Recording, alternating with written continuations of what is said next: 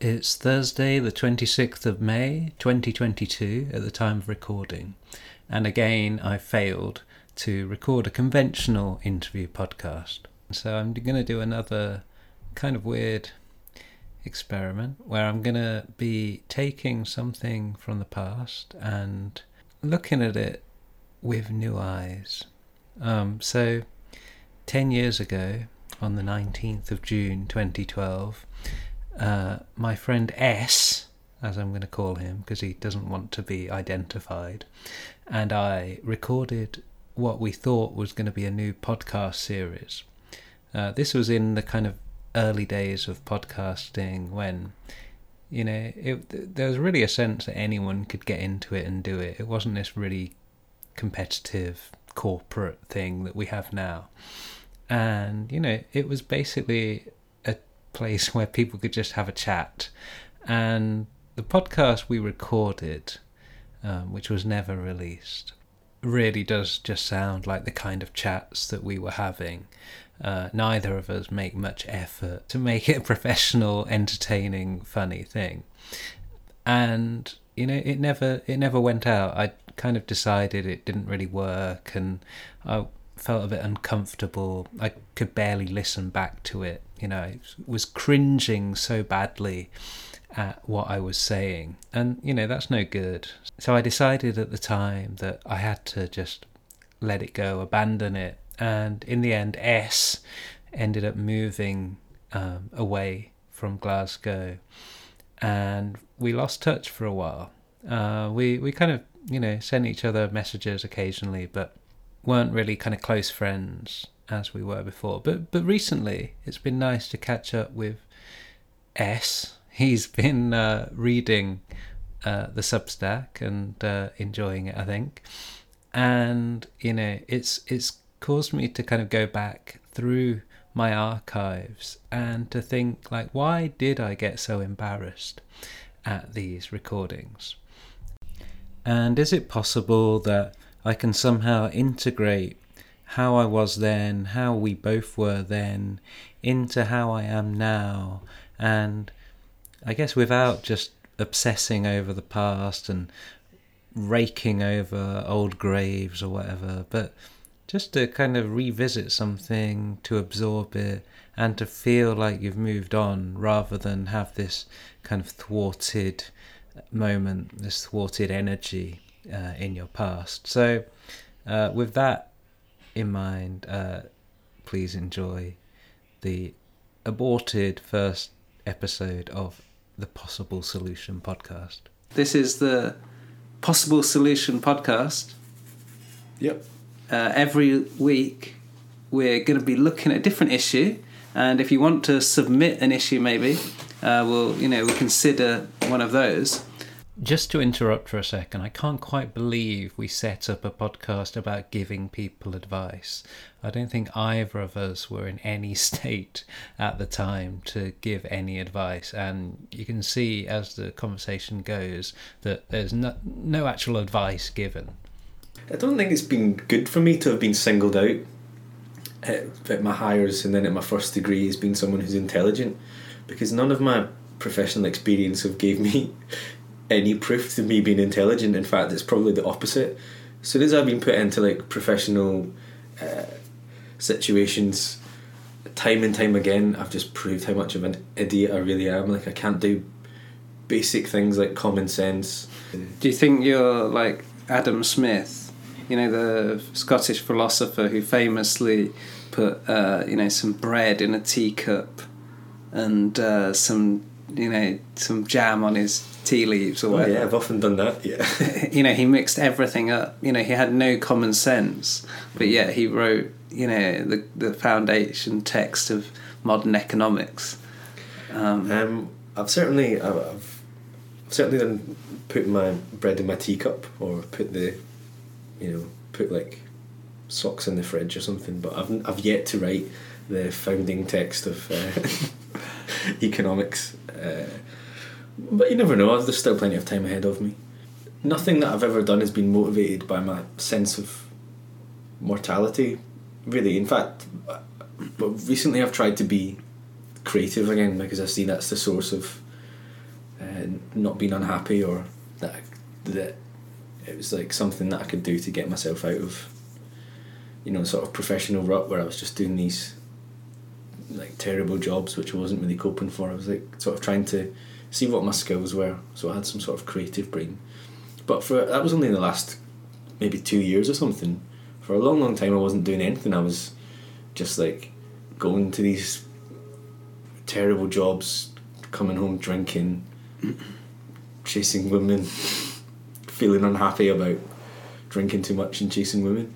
We want to be seen to be as a good guy by as many people as possible. Really? I mean, are you not motivated by that? No. I want to be hated and loved. No, you don't. Yeah, no. I want to be reviled and at the same time absolutely adored. I don't want any middle ground. I don't want people to think, oh yeah, he's all right. The more of a good guy someone is, the blander they are. Yeah, a good guy is just someone who, he always picks up his tab at the golf course. Yeah. And he'll always give you a lift home. And his wife's really nice. And at Christmas they have a nice party on Boxing Day or something. He doesn't come out of any opinions which kind of upset everyone or annoy other people.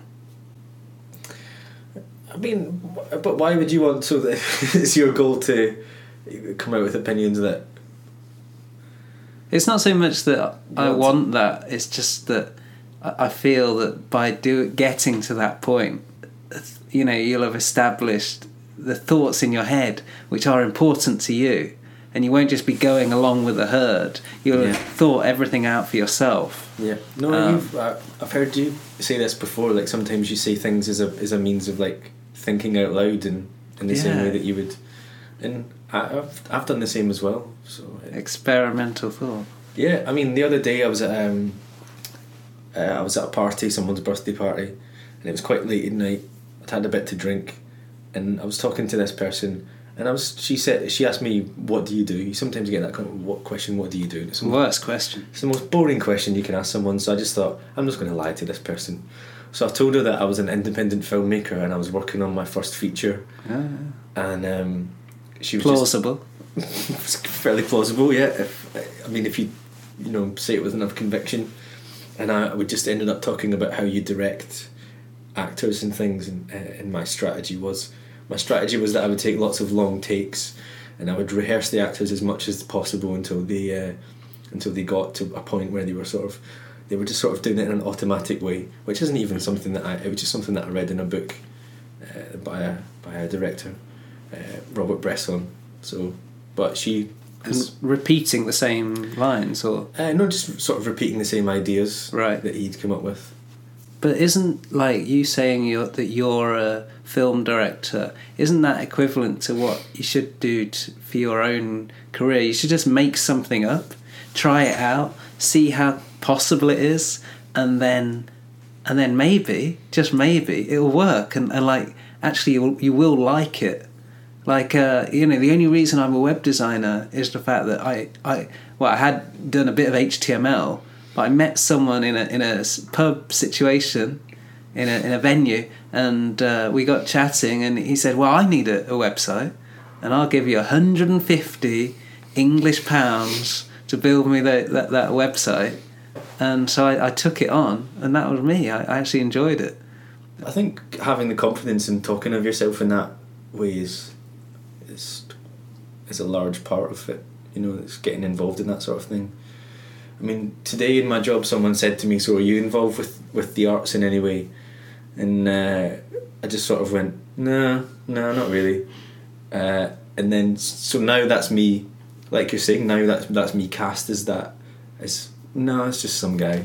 So whenever something comes up, that person that I was speaking to is probably just going to overlook me in that case. But in that situation, if it hadn't have been 10 o'clock in the morning when I was feeling tired and hungry and in need of some caffeine, if it went, "Yeah, totally, yeah, why, are you?" Maybe something, and I could have said, "Yeah, I've just released my first album of instrumental theremin recordings." Have you not heard my podcast? Yeah. I think maybe that was a good thing to say, because a lot of people in the arts are quite competitive, and if they think you're in the arts as well, like that's the point where the knives will come out. And maybe that'll give you, you know, the opportunity to be, he's a good guy, because he's not a threat to me. Yeah, You know? I don't think it's doable. I don't think you can be friends with people from your work. No. It's not. It's always going to rebound on you. A lot of people do though. Yeah. A lot of people meet their. Apparently, that's the number one place to meet your partner is at work. Never done that. Never even. No. Met a. No, I haven't. Because now, what do you do at the end of the day? Because normally you go, okay, spent 8 hours with you. What are you doing now? That just seems unnatural. Do you think you'd like to work from home? No. I mean, I've had that long spell of unemployment where it wasn't conducive. How long were you unemployed for? I was unemployed from The end of January until now, till today. Okay, so it's almost 6 months. Yeah. Or 6 months. And you were going to write your novel. Yep. And you did write a first draft. Yep. But how was it in terms of productivity towards the end? Like, were you getting in the hours? No, by the end I wasn't being productive. The only thing I was being productive about was applying for jobs. Right. I suppose that was everything else was secondary at that It got point. to the point where money was just such an issue that I couldn't even think about anything else. But I mean, I know you find it mysterious how you got this job, or you know, like how people get jobs in general. Mm-hmm. But I sometimes think that's like true of all human interaction. Like, human beings are quite opaque to me. Like, I can never quite work out the motivations of what people are doing at any one time, and how, you know, maybe is the only way to understand society is to look at it in the aggregate and start saying, oh well, you know, statistically you're 10% more likely to get a job if, you know, you put this on your CV. Well, at least it ticks a box. I suppose there are like 40 boxes, and some CVs tick more boxes than others. But yeah, you can only really tell from the person themselves. Although I will say, you know, like, I really like Steve Jobs, his quote about like people are either heroes or bozos, and you can tell the bozos because they don't have any attention to detail, and you know, they'll just string together sentences that don't make no grammatical sense. Don't make no grammatical sense. Exactly, like me. I didn't say I wasn't a bozo, but Yeah. you know, like, there's attention to detail, and like you can see it in people. Like CV, something that presumably you've worked on for a while. You know, in some people it's like full of spelling mistakes, or you know, just like it looks crap. I remember the first CV that I saw was with a person that I went to uni with, and she told me that she had this. It was an A4 page landscape divided into like 4, with a sort of cross in the middle, 4 boxes, and it just had like, it was clip art in it, like a little clip art telephone next to a telephone number, and like under her education history there was like a clip art pencil. Under her job history there was like calculator, even though there was nothing. And this was like literally the first CV I'd ever seen, and I just thought, if this is a CV, I can't do this. This is too good. I'll never be able to do anything as good as this ever. And then my first CV did look quite a lot like that, although I didn't do 4, I did 2, but I did do it landscape, and I did put a clip art telephone because I thought, that's the fucking business. That's going to get me the job. And then it didn't, and then it was only after I was unemployed for the first time after uni that I showed someone at the job centre my CV, and it was like, get all of this pictures, and why has it got 5 different fonts on it, and yeah, but maybe you know, maybe nowadays they need a clip art telephone. But I think the problem was that I'd never ever really thought about a job or a career in that sense, like, it's something that there was never really anything that I wanted to be, is what I mean, beyond something nebulous like writer, which you can retire from a job in MI5 and be a writer or whatever, but I never really thought about it that way. So I just ended up doing these really like a philosophy degree, which is it's not a vocational subject, it's not something that's going to prepare you for any career. And then when that finished, I still didn't even have maybe I should have had that like shock of mortality. Maybe that would have shocked me into doing something more useful. But I didn't. I just went through all these sort of series of jobs. Then I did another master's degree, and now there's still not anything that I really want to do. I mean, you didn't ever choose to be a web designer unless you think of that sort of seminal moment when someone offered you money in a bar. That was just the moment. Yeah, that was the. But I really enjoyed it, and it was one of those things where you get a hobby and suddenly you think, oh, okay, I can actually make money from this, because I wanted to be a writer for a long time, and would get up every morning and just stare at the blank screen, despairing quietly. Well, what I think is there ever a moment in someone's life when they say, now I've chosen to be the man that I want to be, or does it just come to a point where you're like, oh, okay, 5 years have passed and I'm the man I want to be? For the most part, I think most people just drift into the things, whether they want to be them or not. I mean, very few people ever think, who do I want to be? I do think there's like the difference between narrow focused people and open people, like the dilettantes. So the focused people, the people like Steve Jobs, who say, I've got this business and I'm going to spend 16 hours a day focused on this and then go and sleep.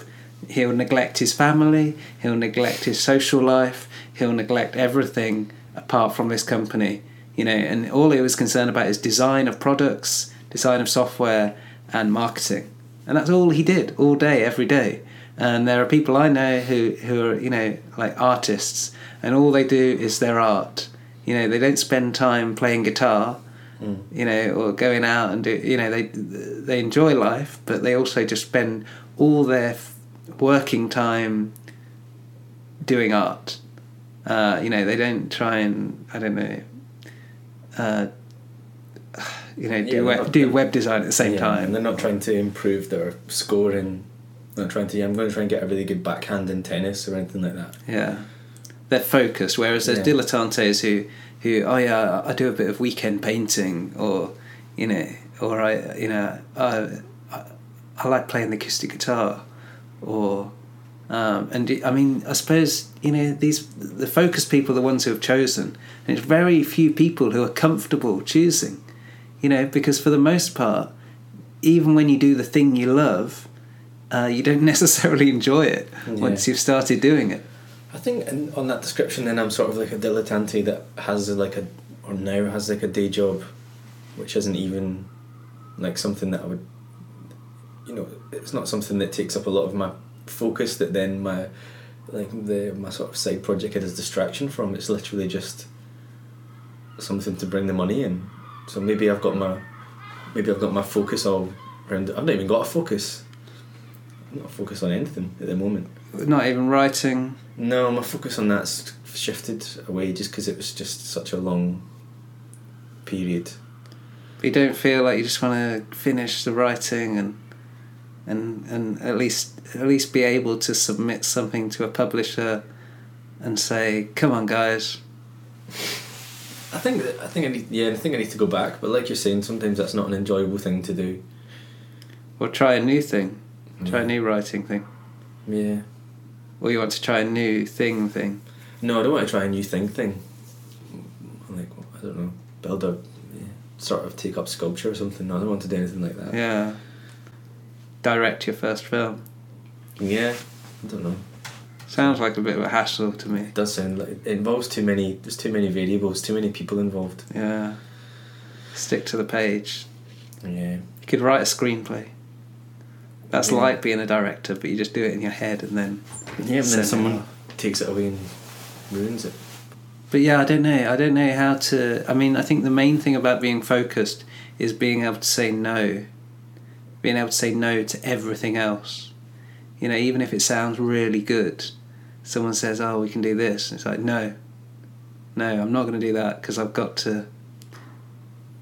I suppose the most profound experience of love I've had is just between me and my parents and my immediate family. I've never obviously non-sexual love, just to sort of stress that there for all the listeners out there. Just an unconditional affection. Especially from my mum and my dad. What is love? And I could just kept thinking of that Hadaway song. Yeah. Baby, don't hurt me. He doesn't even give you an answer, does he? Don't He just keeps hurt saying, me. what is love? Well, no, I think his point is that love is kind of pain. Oh. And like he's a bit like Proust. Like Proust talks about how love is defined by that feeling of sexual jealousy. You know, all the lovers in Proust. You know, the Swan relationship, and the the Albertine and Marcel relationship. They're all defined by this moment of absolute agony of sexual jealousy. And I was wondering, I don't think that's necessarily true of me, who's been in a very happy relationship for over a decade, and I was also thinking, my God, no one wants to hear about your uxorious relationship with your wife. But I think not necessarily sexual love or even love between the parents, but I think that every time a man or a woman person does something good, it's out of love. And that can be, you can go back to your sort of Steve Jobs, your hero Steve Jobs. He did that out of love. He really loved that company and loved what they were producing, and if he loved that to the exclusion of his family, well, that's his problem. He's dead now. His family can move on now from that. But I think it was love that made him do that. And sometimes it definitely wasn't money or any of the things. And certainly sometimes when I think down and try and do my creative things, I sometimes feel like I'm not feeling that. I'm not feeling it. I'm not feeling it to the point where I could sit down and work for 16 hours on it. But I think that will come. I don't think I've made the wrong choice in choosing where I want to put my passions into. But I just feel like the love isn't there at the moment, and that's why I've put it to one side. Maybe that's an immature attitude. Maybe that shows my immature attitude to relationships, that when I'm not getting the love back, I just sort of abandon it for a while. Maybe I'll be a terrible father. I suppose it is motivation. Like it's different motivations, and whether that's the motivation of the craftsman, of pride, like love of what you're doing in terms of pride, or whether it's like wanting to get love from like the masses, from expressing yourself in some way and getting some recognition. My God, we're all addicted to the bloody red sign on top of Facebook that says you've been, someone's liked your thing, however banal that thing is. Oh no, it's just an event invitation. No, I thought people were liking a hilarious reference to, I don't know, the Towie or whatever. So, that kind of love, that's another kind of love, I suppose. I don't think any love or any kind of creative passion any creative, desire to do stuff comes out of compassion. Yeah, certainly not a creative thing, and I don't think that. And that's the second one you were giving, that sort of love, as in you want love. I don't know how many good things have came out of that desire to be loved. Well, possibly Steve Jobs was motivated by that because he was abandoned as a child. He was put up for adoption, and a lot of people think that his drive comes from this feeling of abandonment. Possibly, but I think it's maybe closer to the first one of the pride, the craftsmanship example. And I think that's probably something to aspire to rather than having this sort of adulation as an end. Yeah. But something to aim to. Just trying to think of, I keep, for some reason through that conversation I kept getting, Michael Bay, the Transformers director. Yeah. I just wonder, if you ever see him speak in interviews and things, he's really in love. He's with these horrible, noisy, really sort of hard to follow films. Not hard to follow in the sense of plot, but if you've ever seen the Transformers film, it's like all these too much CGI going on the screen. Yeah, but he really is genuinely, this is the greatest thing. Oh, we've got this pyramid and we're going to blow it up, sort of thing. And I was just trying to see which, what slot he falls into. I mean, Well, he's clearly someone with a lot of energy and passion. And maybe I used to think that money. He's got a lot of money. That was the problem. Like, maybe like too much energy was being wasted worrying about stuff. And if I could just focus that, energy, that kind of, sense of, internal power and overflowing energy, you could do anything. Whereas I think a lot of people waste energy just worrying about stuff or trying to be something or trying to impress people.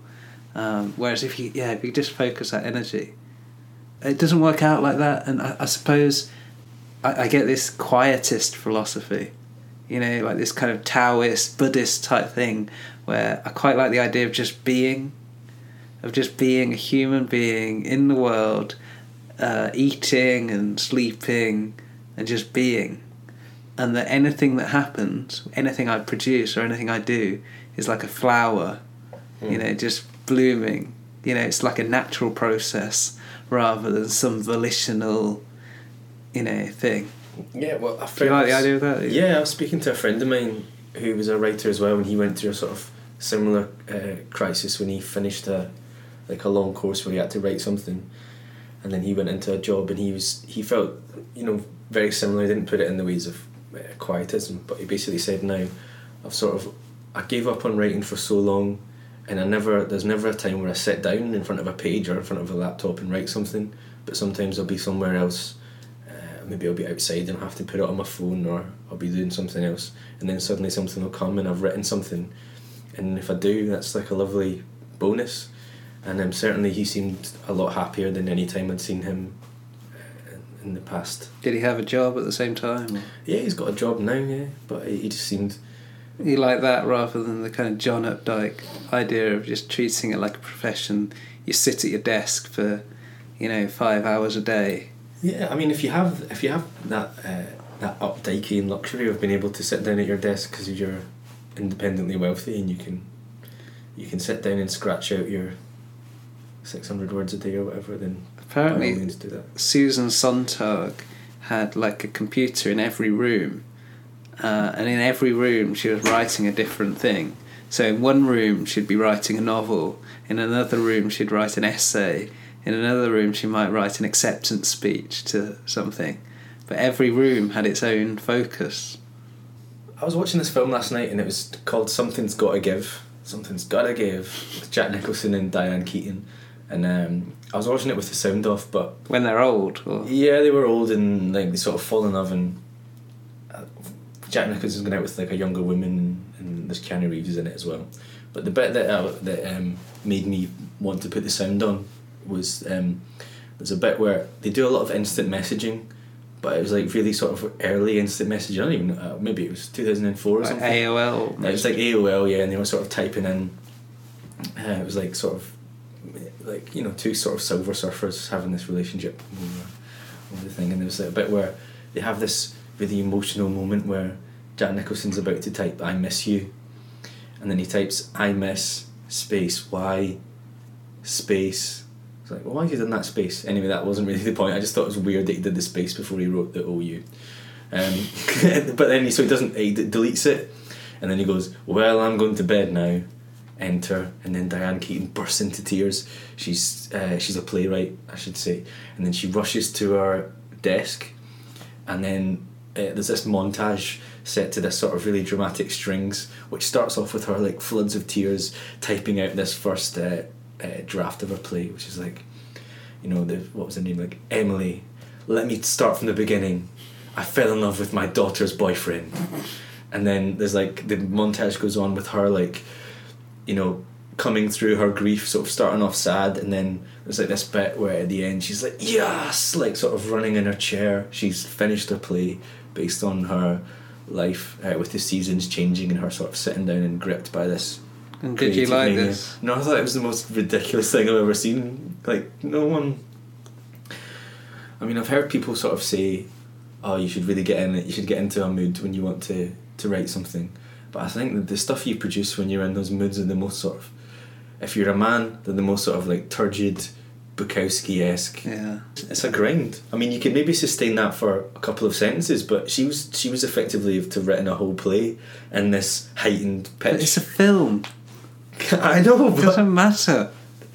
I know, but I just find it's hard to get across that sort of grinding boredom, because a lot of it is just sort of staring at the screen. So they've made it seem like that wonderful like roller coaster of emotion. So then when I sit down, I'm going to be like, okay, I'm a little bit depressed.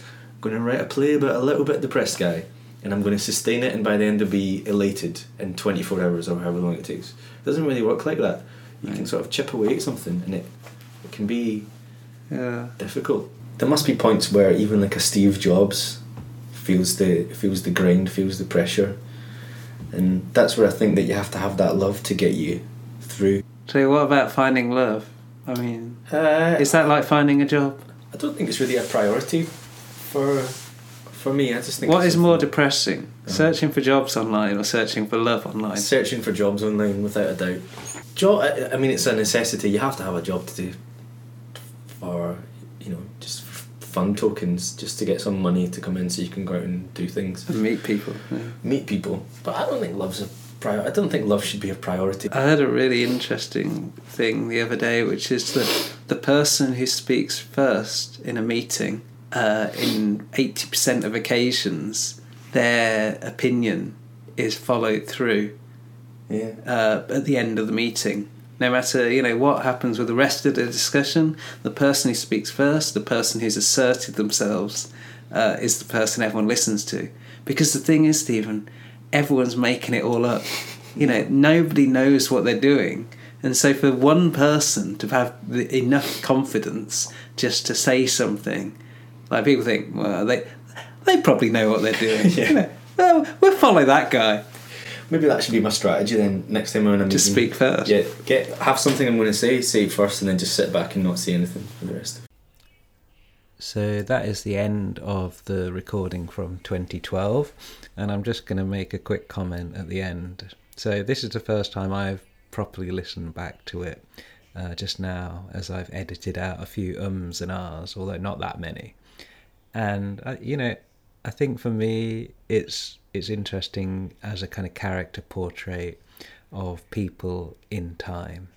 We never really know where we're going and what we're doing, but we make these stabs in the dark that help form our lives, and for whatever reason this is where we were at that time, and I hope that both me and S can integrate these things. So thanks for listening, and I'll see you next time.